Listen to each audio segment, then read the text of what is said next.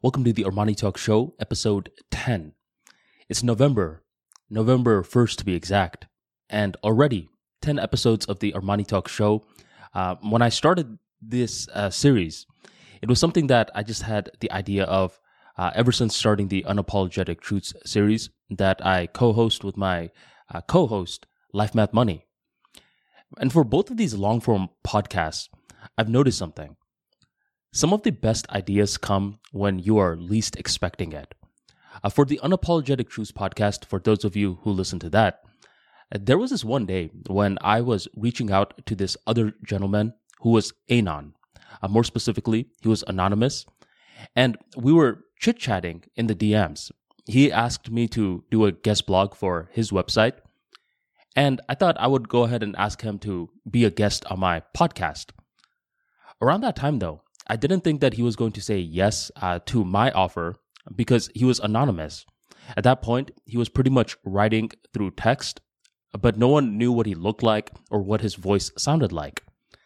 I gave him the guest blog where I talk about storytelling, and I said, just so you know, the offer is there. If you ever want to come on the ArmaniTalks podcast, you're more than welcome to. And roughly a year goes on by. I still don't think that he's going to do the podcast. I thought it was just a formality. But on one particular day, he hits me up and he says, Armani, I will like to accept the podcast invite that you gave me. As soon as he said that, I thought, this guy's joking around. But he wasn't. I asked him when he was free. He told me, and we recorded a 2-hour podcast for our first ever podcast together, and it was a hit. We had roughly around 5,000 views on the first day, and people were amazed to hear Life Math Money's voice. I mean, he is a great speaker, he's very persuasive, and he's smart. And I thought that was the end of that. I thought, okay, well, great interview, and we'll hopefully do this again in the future. And he said, let's do it again in the future. Roughly 6 months passes on by, and that's when I hit him up this time, and I'm like, round 2? And he said, I'm ready. So we do a round 2 episode, and just like that, it was a hit. And this is when Life Math Money had the idea. He said, we should do these monthly. I thought, monthly? I don't know if I could do it monthly because these episodes are roughly 1 hour to 2 hours long.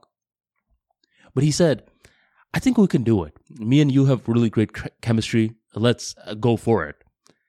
So the next month, we released episode 3. And then the month after that, we released episode 4. And just like that, the Unapologetic Truths podcast was born. And that's when I thought, that's a great way to speak for a very long period of time and get these ideas. When you're speaking with a friend, at least, you get a lot of these ideas that you were not initially considering. How about I also do one where I host it by myself?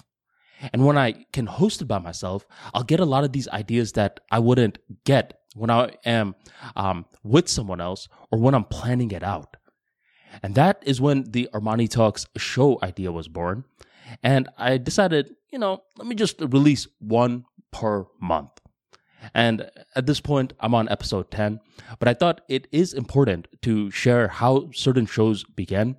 Because many times when someone is, let's say they're struggling with analysis paralysis, they're thinking that a lot of plans are needed. If you go get your MBA degree, you hear a lot about business plans. You need to have a mission statement, action items, the key vision, all that stuff.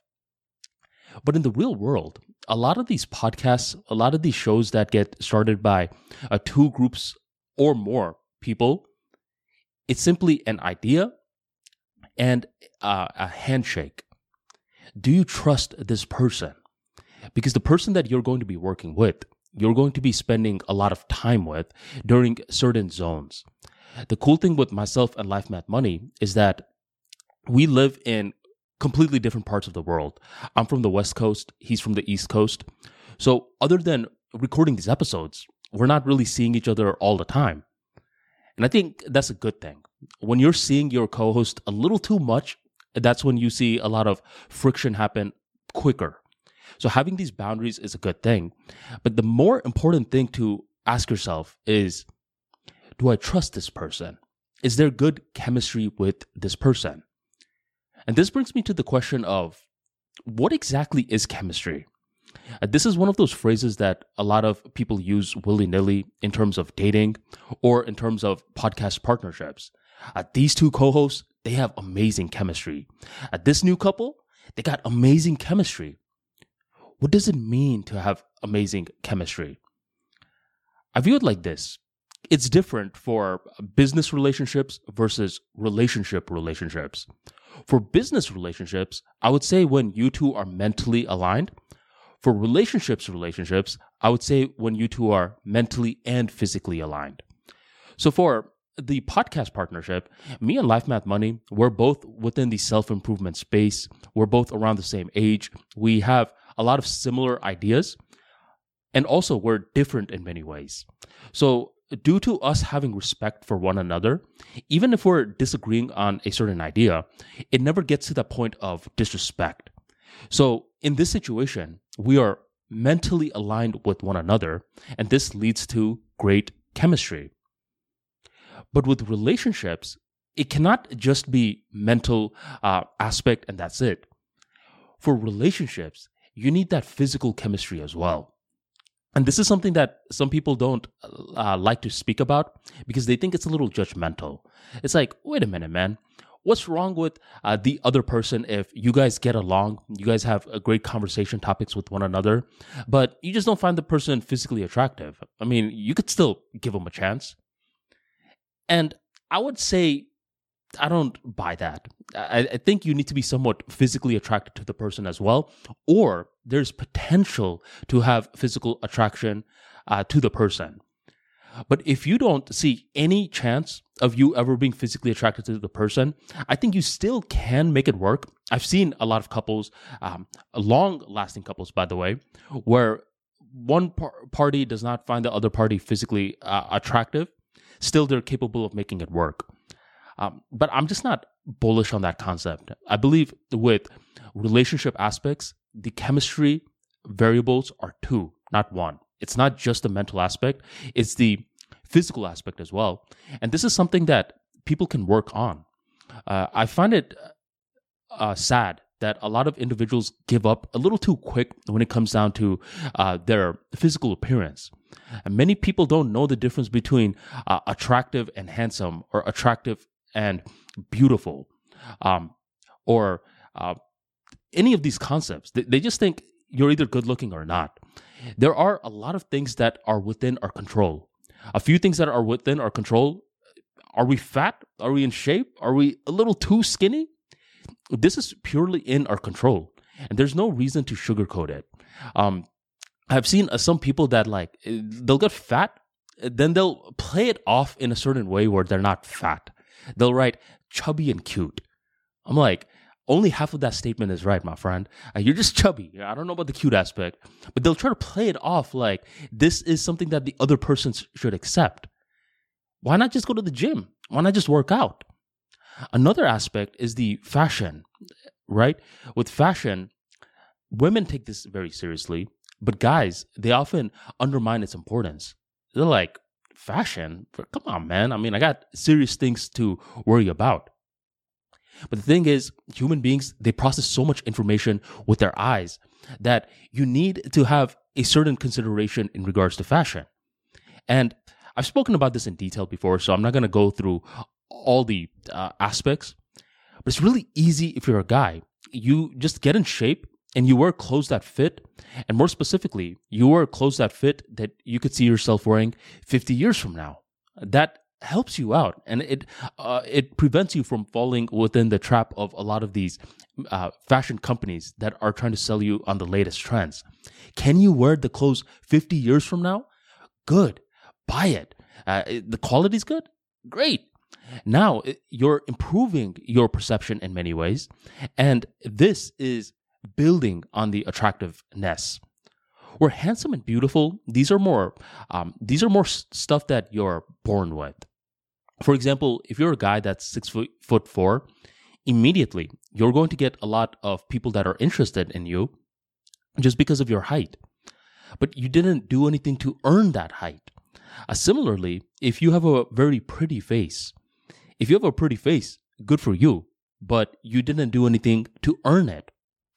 So stuff that you don't have to do anything to earn, that's what I would say is the physical aspects. It's the being handsome, it's being beautiful. But when you're attractive, these are things that you have to earn. I mean, if you have a great personality, you can move mountains. A lot of individuals are stressed nowadays. And due to being stressed, they love to chill with people that are fun, that know how to crack jokes, that know how to tell stories that are engaging. And your personality can easily make you attractive. I know a guy who looks like, I call him the Indian Harry Potter. And I'm serious. He legitimately looks like Harry Potter if he was Indian. And the guy is not the best looking guy, but he has a lot of confidence. He's one of those guys that can crack jokes. He could build rapport with individuals. He'll introduce different groups of people. See, this is important. Introducing groups of people. How often do you see where, let's say you're walking with a buddy in the mall and your buddy runs into someone that you don't know, and your buddy and this new person, they're just talking for a long time while you're just standing there. Your friend doesn't even take the time to introduce you to the other person. And if they do introduce you, it's what I call a subpar introduction. They'll just say your name and that's it. Now, a lot of people may think, what's wrong with that? That's how I introduce people. That's not how you're supposed to introduce. You're supposed to say their name and then integrate them into the conversation. If you don't put them into the conversation, now you're actually doing more harm than good by just saying their name. Because if you just say their name, like, hey, this is Paul, and now you're making both people feel awkward, or the new person that you just met is like, oh, hey, Paul. And Paul says, hey, back. But there's no connection.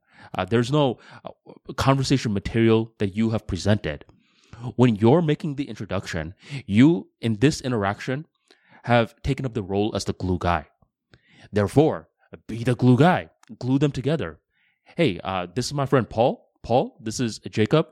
Hey, I don't know if you guys know this, but both of you guys have worked in Jabil before. Jabil is an engineering firm. So I just thought that was really random. And now these two, they have a conversation point that they can bridge off one another, and then you can strategically insert yourself in. This is how you make smart introductions. And if you're a very socially awkward person, one thing you need to understand is that you could do a lot of things wrong, but if you can listen appropriately and make someone money, you're doing a lot of things right. People will completely overlook how awkward you are if you can listen appropriately and you make people money. And guess what? When you introduce people by listening effectively, you suddenly become very high social value in their eyes. One of my former clients, he is a very, very, very smart man, very introverted. So at first glance, if you're meeting him for the first time, you would think that he's a little awkward, socially awkward at least. But here's the unique thing with him. He's a boss. He has a lot of employees that work for him, and he's one of the head honchos within his market. After me and him were done with our sessions, I said, all right, my friend, I wish you the best and take care. Oh, by the way, if you ever have any referrals that you believe can improve their communication skills in front of the camera, in front of an audience, feel free to refer me. And this guy just nods his head like, I feel like he didn't even listen to me. A couple of months goes on by, 2 months. And then I get an email, and it's an email from my former client, and it's tagging someone else. And my former client is like, hey, so Armani is the guy that I've been telling you about. He's the guy that gave me so much confidence to speak in front of the camera. I feel like you two can work well together. This is what I call a beautiful introduction. Because what happens is that he already hyped me up. This is what I call the introduction before the introduction. So he was hyping me up behind the scenes and whatever, like a networking event or something. And then he made the introduction to me. So I'm talking to this new guy, this new referral. And normally it takes me roughly 3 to 4 calls to close someone because my packages are more expensive. But for this guy, I was able to close him in one interaction. That's simply because my former client gave me a beautiful introduction. So just like that, I viewed this guy, my former client, as charismatic at this point. He's no longer socially awkward. He's charismatic because he listened appropriately to the services that I offer, and he just made me money. It doesn't matter if you're socially awkward. You gotta listen appropriately, and you gotta refer people the correct way. Referring people is a lot like recommending a book to someone. If you're recommending a book to someone and you're like, hey, you should definitely read this book, and they ask you why, and you say, I don't know, it's because I like the book. Do you think this other person is going to read the book? No, it's because they don't know what's in it for them. But if you say, hey, bro, I believe you should read this book because you're starting a business and you said one thing you were struggling with right now was content marketing, right? Well, this book, it discusses content marketing to the T. Here you go. Just like that, you have done something that's favorable for this person because it deals with their life. Same thing with introductions. If you're like, hey, Jacob, I believe you should meet Mike. And Jacob's like, why? You're like, I don't know. It's because I like Mike. Jacob's going to be like, what the heck? I'm busy. I don't have time for that. But if you say, hey, Jacob, you were having car troubles recently, right? Well, Mike, he just fixed my car recently. How about you have a conversation with him? And you don't just leave it at that. You create a group chat or a group email and you introduce both parties. This is how you become a great connector. If you want to read a good book on this, I believe it's called The Power Connector. And I believe the author's name is Judy Robonnet. Don't quote me on the author's name, but I know the book's name is The Power Connector. And it just teaches you that you could provide so much value to people by just knowing people, listening to them, and then referring them to one another. And you are becoming this power connector, the guy that knows how to make amazing introductions. Do not sleep on the introduction, because this is a very easy way for you to either build likability or for you to lose likability. Because I recall there was this one time when one of my good friends, he was just like, hey bro, you want to come to my place and play video games? I'm like, nah, I don't really play video games like that, but I guess we could just chill if you're down to chill. And he's like, yeah, let's do that.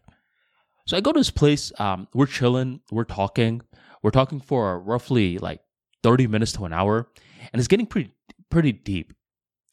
And then suddenly, one of his friends comes in, and the person that comes in, I don't know who he is.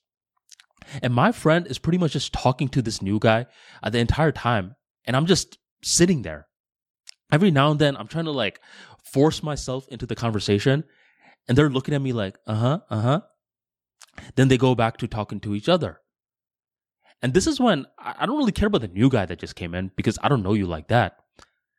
But I looked at this friend differently. I'm like, man, bro, it's as though you didn't have my back.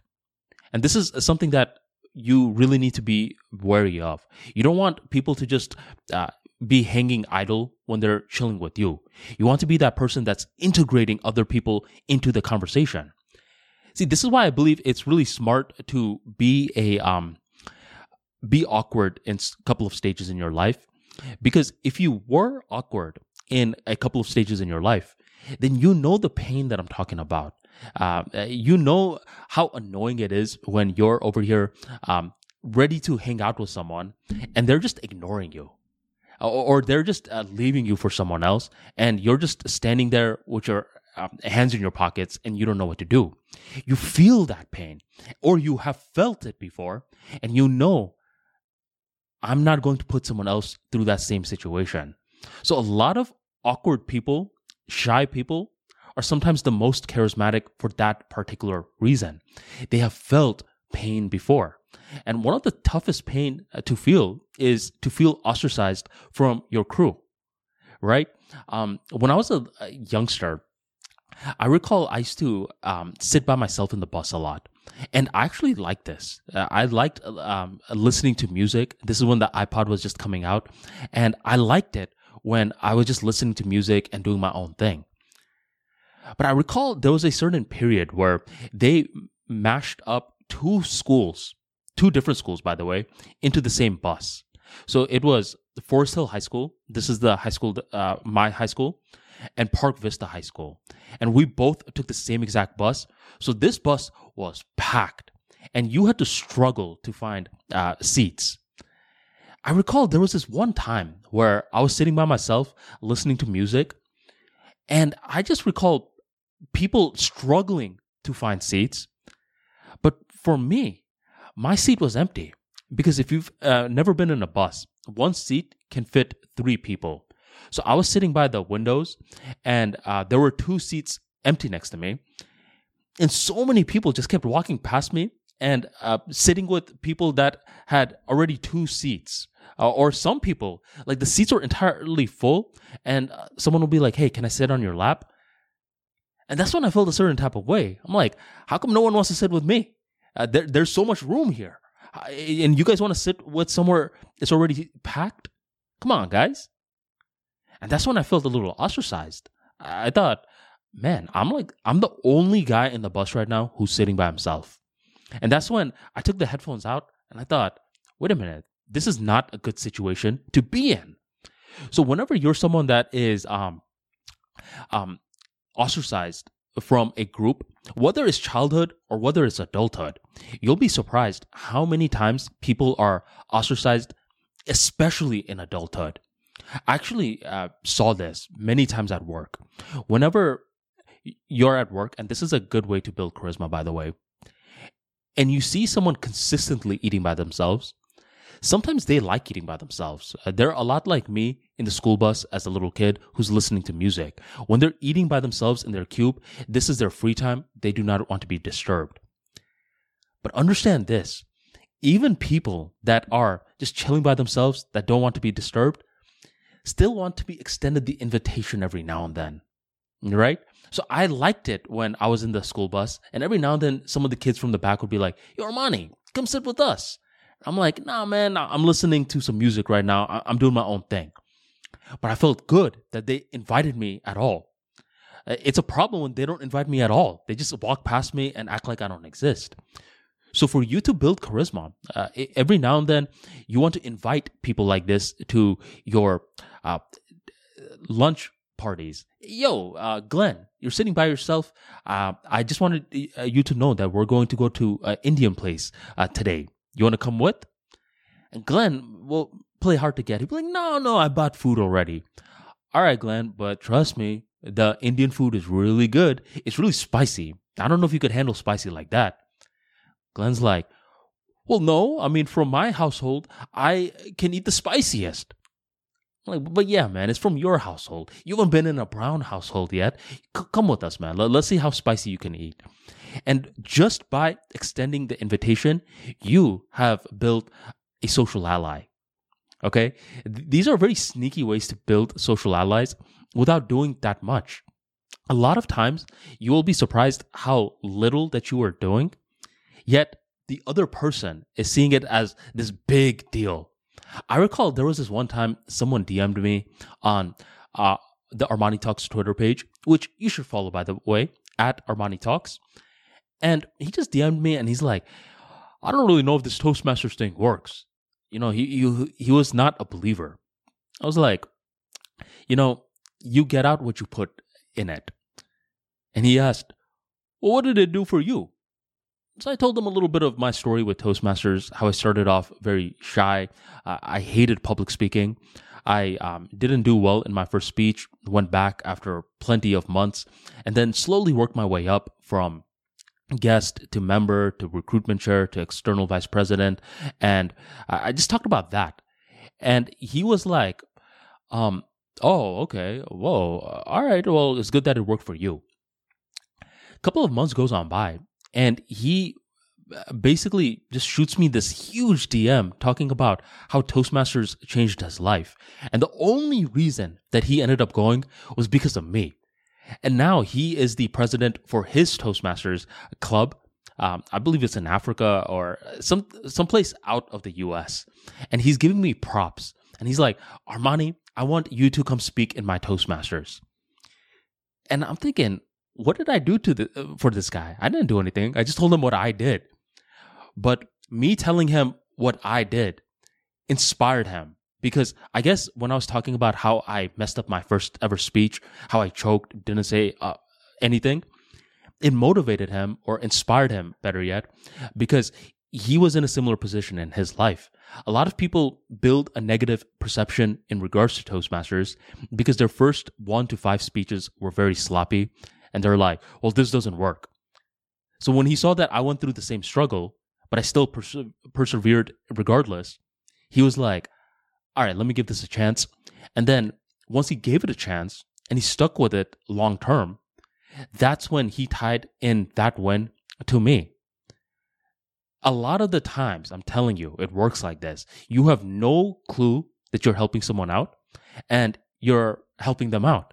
And then in the future, they go out of their way to give you credit. They're like, trust me, the only reason I learned public speaking is because of ArmaniTalks. I'm like, I don't know if that's even accurate myself, my dude. But if you want to give me praise like that, go on, give me some praise. The opposite also holds true. You don't want to take too much credit for someone's success. Like every now and then, I'll see someone that's dressed nice. I'll ask them some tips. Like, how'd you learn to dress like that? And in the future, I try to sharpen my dress game. And this person's like, you're only dressing like this because of me. I'm like, no, not really. But I mean, if you want to think that, you can. So just like some people are really quick to give you praise, a lot of other people are really quick to take credit. And you'll see this a lot if you're doing online business. Every now and then, someone will be like, hey, bro, remember that one time I helped you out with X, Y, and Z? You're like, no, not really. He's like, well, I did help you out. Can you write me a review? Okay, let me think about what you helped me out with in the first place. And if I can recall that, then I could write you a review. And then they try to tell you what they helped you out with, and you're like, what? Okay, whatever. I mean, you didn't really help me out in that regards, but I guess I'll write you that review. So you write that review, time goes on by, and the person's like, hey man, can you write me another review about that one time I helped you? And you're like, bro, you didn't even help me. I don't feel ethical writing you these reviews. And this is what happens. Some people will just keep coming to you, asking you to write them reviews just because you're their friend. This is one of the reasons why I say that reputation is very, very, very overrated in the information age, because it's so easy to fake reviews in this era.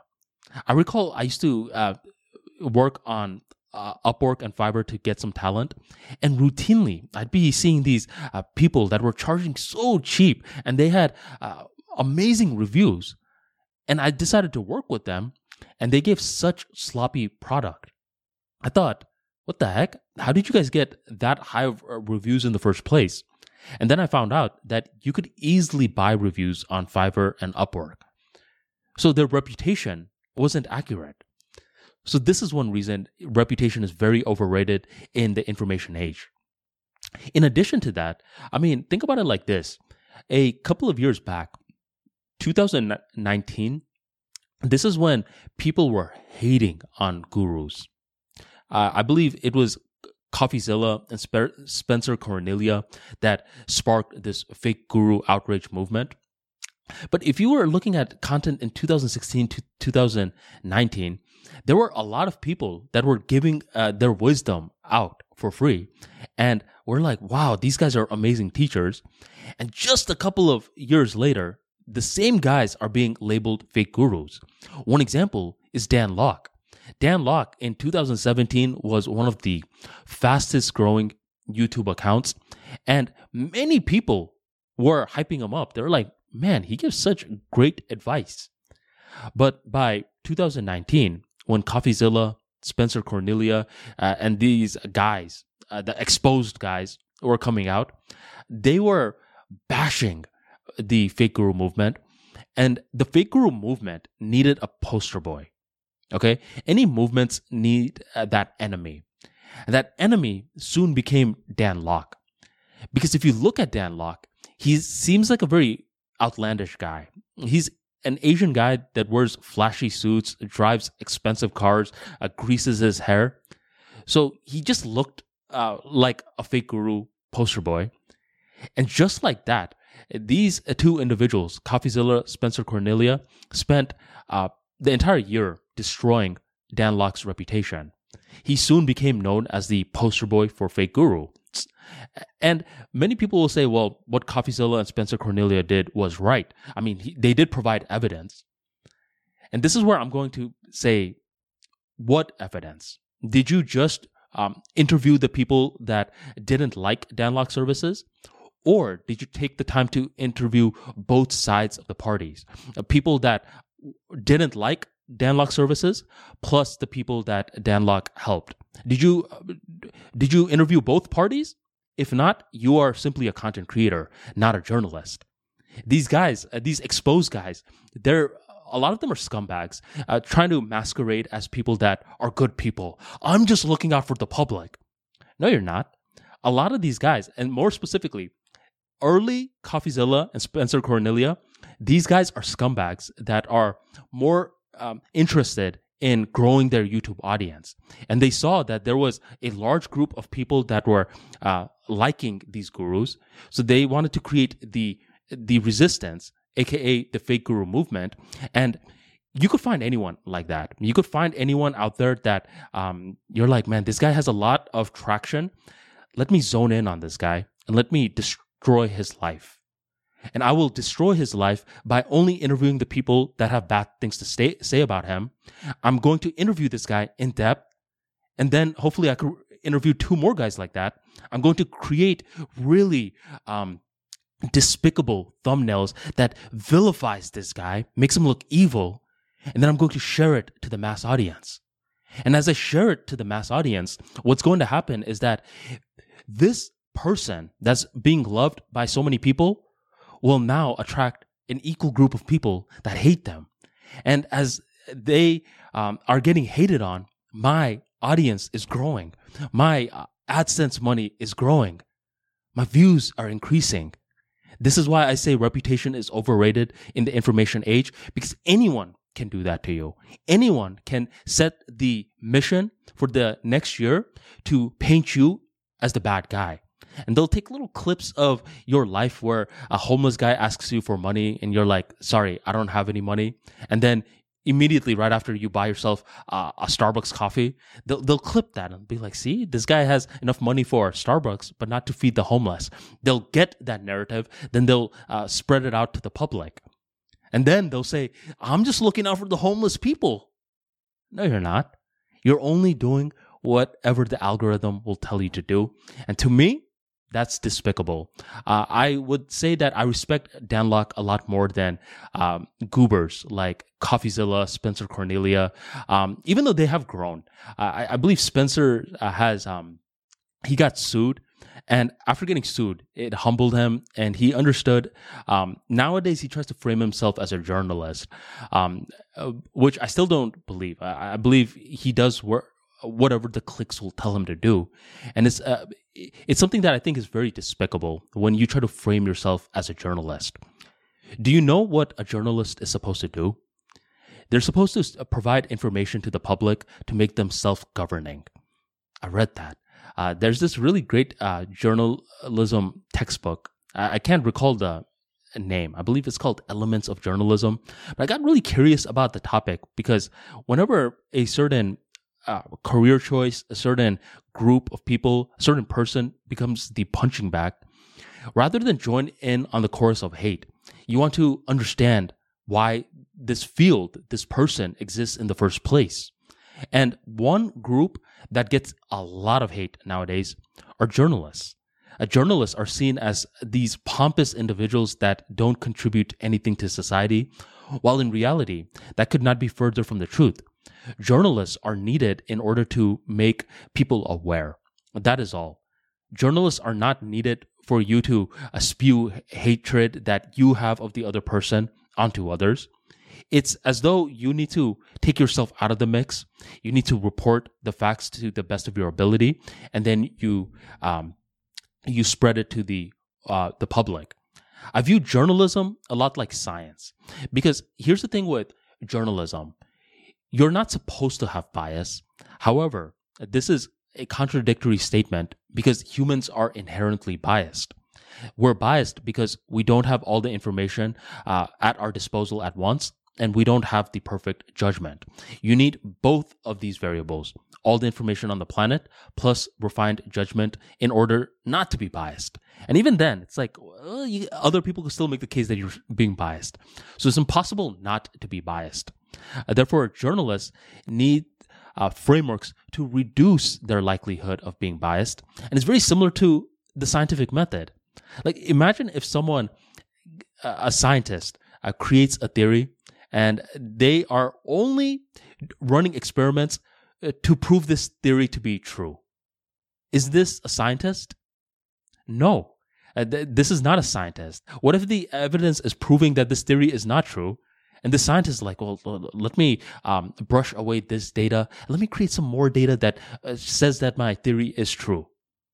The scientist is biased. It has a lot of ego. So the scientist is supposed to use the experiments to disprove the theory. And if the theory still stands, then, and only then, it's a theory that should be more accepted by the public.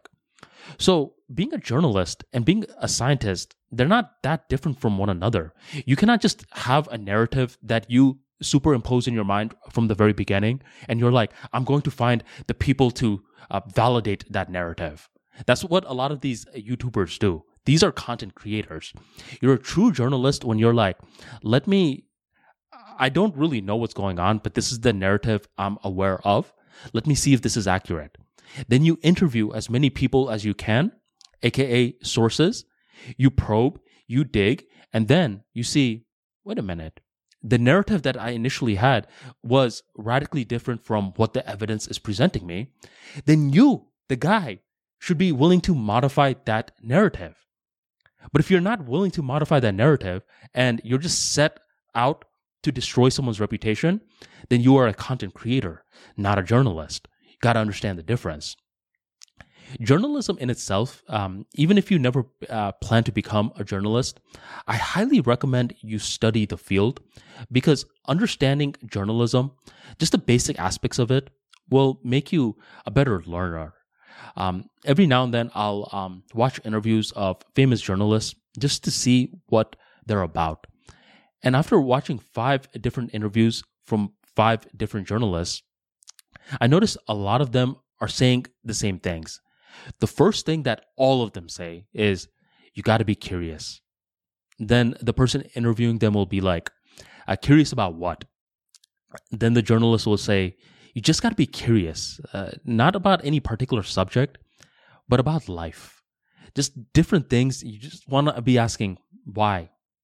How do shirts get made? How does the microphone get made? Why do certain people hate each other? Why do certain people love each other? You want to be as curious about different topics as possible. That's one thing that they all say.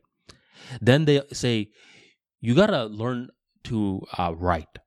Because when you're writing, initially, you're not going to recognize the voice that you're writing in. But the more that you write, the more that you hone your writing voice, which automatically makes you hone your speaking voice. Because what is journalism really? You're pretty much just collecting information, making sense of that information, then you're presenting that information to the public. If you cannot write properly, then you don't have the confidence in your voice to present the information to the public. So you need to write.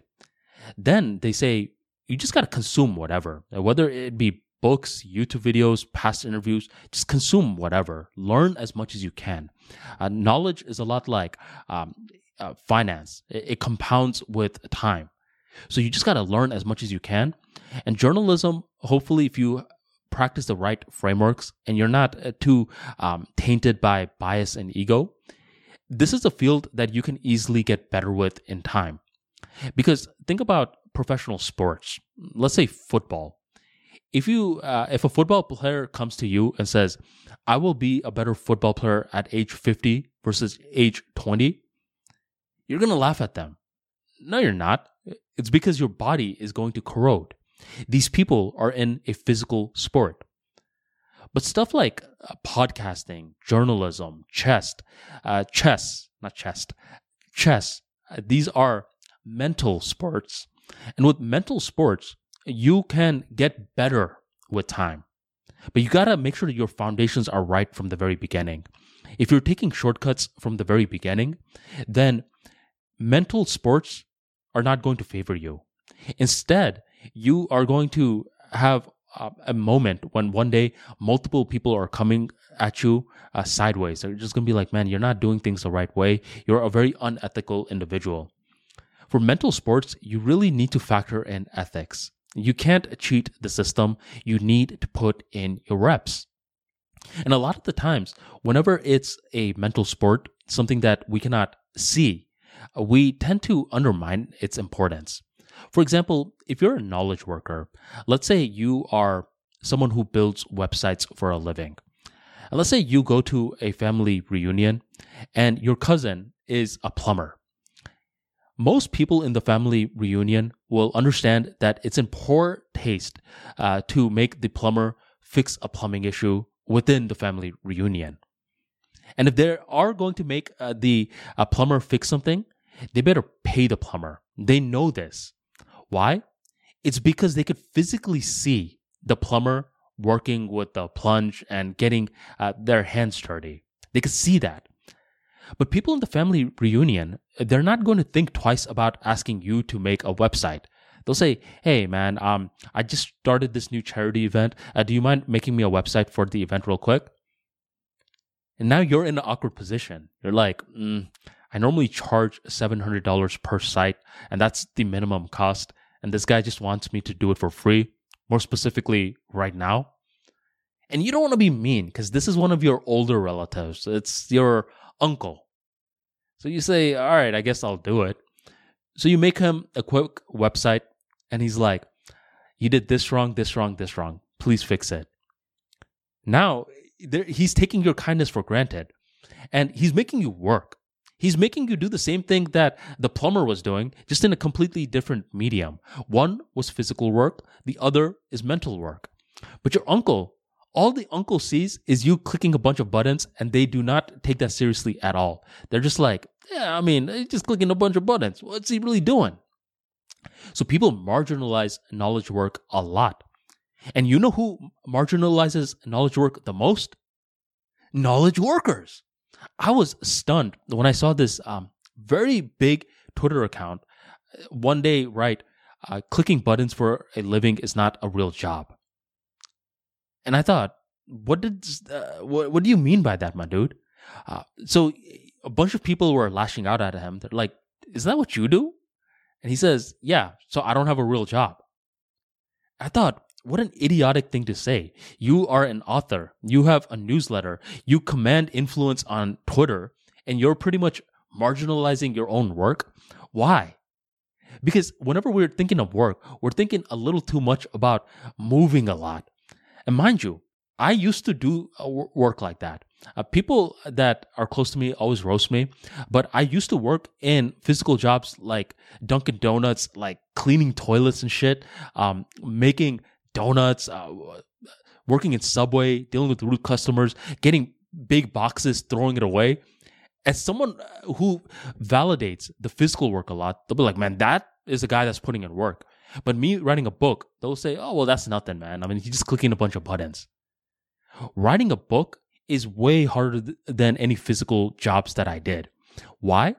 Because writing a book, it requires concentration, creativity for a prolonged period of time. And guess what? There are no frameworks. Where with Subway, I don't know if you know this, but most of the Subway sandwich artists, they have a paper right in front of them that gives them the formulas for how to make a sub. So if it's a foot-long turkey sandwich, it gets 8 slices versus a 6-inch sub, it'll get 4 slices. So you're pretty much being told exactly what to do. There's structure. There's certainty. That's what most physical jobs are like. If physical jobs did not have certainty, then it would be chaos. You need protocols for physical jobs. But with knowledge work, it's not always like that. Sure, you'll learn some basic rules, but for the most part, you need judgment. You don't know exactly what to do when you're playing chess. You need judgment. So do not undermine the knowledge work that you're putting in. And one way to stop undermining it so much is to draw connections between the abstract and concrete. One advice that I say for people that are building a digital empire is to draw parallels from your digital empire to the real world. So there was this one day that I was getting interviewed by this craftsman podcast, and this gentleman owns a podcast that reaches a lot of other craftsmen that work with their hands. And he asked me, he said, recently I was doing some sort of script writing for this podcast, and I just felt like I was doing a lot of work. And he was finding it very difficult to express himself. So he asked me, he said, I can't quite put it into words, but do you see any parallels between the digital world and the real world? Of course. And that's when I told him that whenever I am building my website, whenever I'm adding a blog, I'm technically adding a new room. Whenever I'm adding a YouTube video, I'm adding a new patio. Whenever I'm adding a podcast, I'm adding a new bathroom. I'm building a digital mansion with every content piece that I add on. And when I said it like that, he could clearly understand it.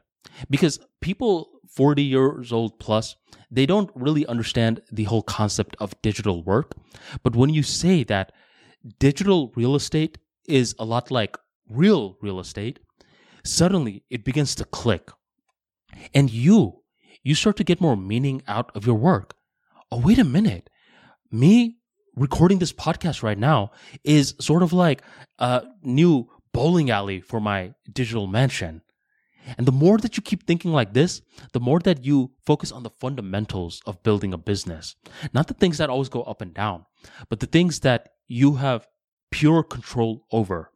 And the only thing that you have pure control over is publishing. You're not a true creator until you have published your work.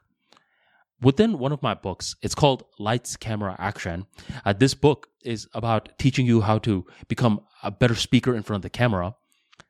I talk about a concept known as the light zone and the dark zone. Most individuals that are terrified to speak in front of the camera are terrified because they think you have to immediately publish your work. But that's not the case. I make the argument that you should have a dark zone. This is the type of content that you create strictly for yourself. And then you have the light zone, the content that you publish. Have the dark zone moment before the light zone. Before I ever released a single video on the ArmaniTalks channel, I recall I was on my phone just creating talks out of the ether. Even this laptop, every now and then I'll check my video catalog, and I recall videos from years ago where I'm just looking aimlessly in front of the computer, thinking about, well, what do I say? And the recording light is on, and I am forcing myself to say something. This is the dark zone. This is my time to learn what I am going to say. I'm using a space for me to hone my voice, understand how to articulate my ideas, play around with the tonality, and much more. And then a couple of weeks passes on by, and I thought, you know what? Screw this. I'm about to do something. So your boy drives over to this farm-like area. I'm thinking I'm in the middle of nowhere. And I began recording this episode. This was my first official video on the Armani Talks YouTube channel. Prior to that, I recorded some of my old school Toastmaster speeches and posted it on the YouTube channel. But me at that farm, and you'll recognize it if you ever are bored and you want to go through my entire catalog, look at one of the earlier videos where I'm outdoors and I'm doing this. That was my first ever video where I made that intention of saying, however this video turns out, it will be published. The light zone. You are not a true creator if you're just stuck in the dark zone. Because you could be in the dark zone and you could actually build this false bravado. Do you know how many videos I recorded in private? 500. And how many did you publish? Well, I didn't publish anything yet. How about you get one of those dark videos and just make it public right now? And this is when a lot of individuals will say, well, no, what if someone sees it? What if someone leaves a mean comment? That's one of the best things that can happen to you. Because as soon as you get your first ever mean comment, you begin to think, wait a minute, this is what was bothering me this whole time? I don't care about you. I don't even know you. It's more embarrassing when someone that you know discovers your YouTube channel, because now they try to microanalyze you too much. They'll either try to get free services out of you, or they'll say, oh, I know what that story was about that you were making your YouTube talk on. It was about me, wasn't it? No, not really. No.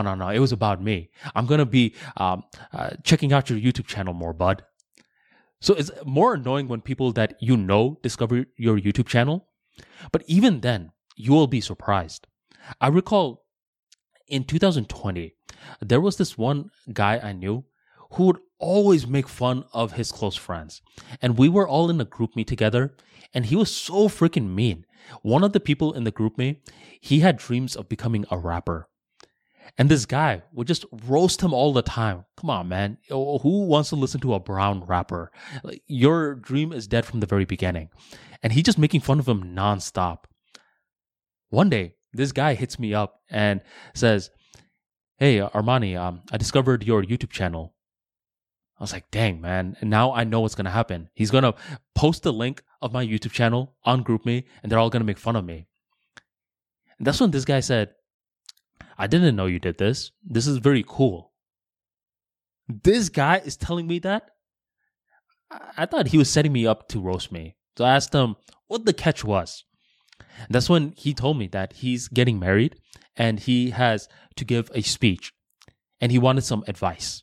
And he actually discovered my YouTube channel organically as he was looking up videos on how to structure a presentation.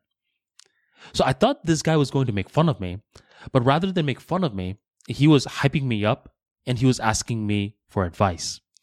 So a lot of the times when you think that someone is going to be making fun of you, they're not going to be making fun of you. And when they do make fun of you, it doesn't sting as much as you thought it would sting. In the beginning, it may, because you're not used to it. This whole concept of us putting ourselves out there and building individual media empires is a relatively new concept. That's one of the biggest differences between new media and traditional media. A traditional media, there are groups and groups of people, all with their specified roles. CNN, MSNBC, New York Times. There's editors. There are people who write the script, anchors who deliver the script. Everyone has their own unique roles. But in new media, you, the solo brand, you must learn how to do a little bit of everything. You need to understand how lighting works. You need to understand how the camera works. You need to understand how to write, how to deliver your content. And more importantly, you need to be able to deal with criticism as well. Because you are going to get criticism. A lot of criticism. It's good too, because sometimes when you get criticism, you are made aware of something that you never had a clue about. I recall for one of my first ever Armani Talks YouTube videos, one of the comments was, man, this guy doesn't blink at all. And I thought that was ridiculous. What do you mean, man? This is an 8-minute video. Are you telling me you didn't see a single time when I blinked? So I watched the entire video back. And this guy was right. For 8 minutes, I did not blink once. And this guy just gave me this perspective that I was needing, because I kept looking at that video and I'm like, something about it seems off. I don't quite know what it is, but something just feels off. And when I realized that I didn't blink at all and I was just looking like this at the camera, just with my eyes open, that's when I discovered what was off. So this guy who delivered his comment in a very snarky way helped me out in the long run. A lot of these guys that dislike you or leave mean comments, they don't really dislike you. They're just trying to channel you to become better. Then there are people that dislike you. Their main goal is to make you look silly. And even for this group of people, I believe you can view it as a win-win situation. At times, they're going to give you something that can help you. And other times, you could use this as a moment to build a thicker skin. When you build that thick skin, that's when you become more creative. I have this rule. The less you care, the more creative that you become. And whenever you're capable of dealing with these mean comments, this is how I view the smart getting smarter, the creative becoming more creative, because you become resilient. The ArmaniTalks brand covers a bunch of different soft skills, and two very important ones are emotional intelligence and creativity. At first glance, people may think that these two fields are different, but in reality, they're not. They influence one another. The more chaotic emotions that you have, you could either just spill it out to the world by becoming angry for no reason, drinking a lot of alcohol, smoking a lot of weed, or you can hold onto those emotions. You allow your mind to become familiar with the emotions from multiple angles. And when you allow your mind to do something like that, the mind becomes morphed in a completely different way. And this is when you get stunning ideas that you never got before. You're capable of articulating concepts that others never even thought of before, but they dealt with. And this is when you're seeing that these raw, chaotic emotions are not your enemy. It's your fuel to become a greater artist. So emotional intelligence and creativity go hand in hand. And a cheat code to help yourself be more creative is by reading the mean comments. Every now and then screenshotting the mean comments and being like, all right, I'm going to check out some of these mean comments whenever I'm feeling a little too cocky. When you're feeling too cocky, when everything is too peaceful, that is not good for an artist. That's very bad, because an artist thrives when there's chaos. Not so much chaos to a point where it makes them cry or stress out, but enough chaos that unbalances them a little bit. Because when you're unbalanced, now you're forced to balance. In my video, Thrive in Chaos, it's on my YouTube channel, I was actually talking about how the chair that I sit on whenever I'm recording these videos, I intentionally took off the screw on one side. So it's actually, if I just rest, it'll just tilt me this way. So I have to force myself to balance. Now, an outsider may be like, what the heck? Why would you do something like that? It's because I am now forced to focus on the micro body language moves.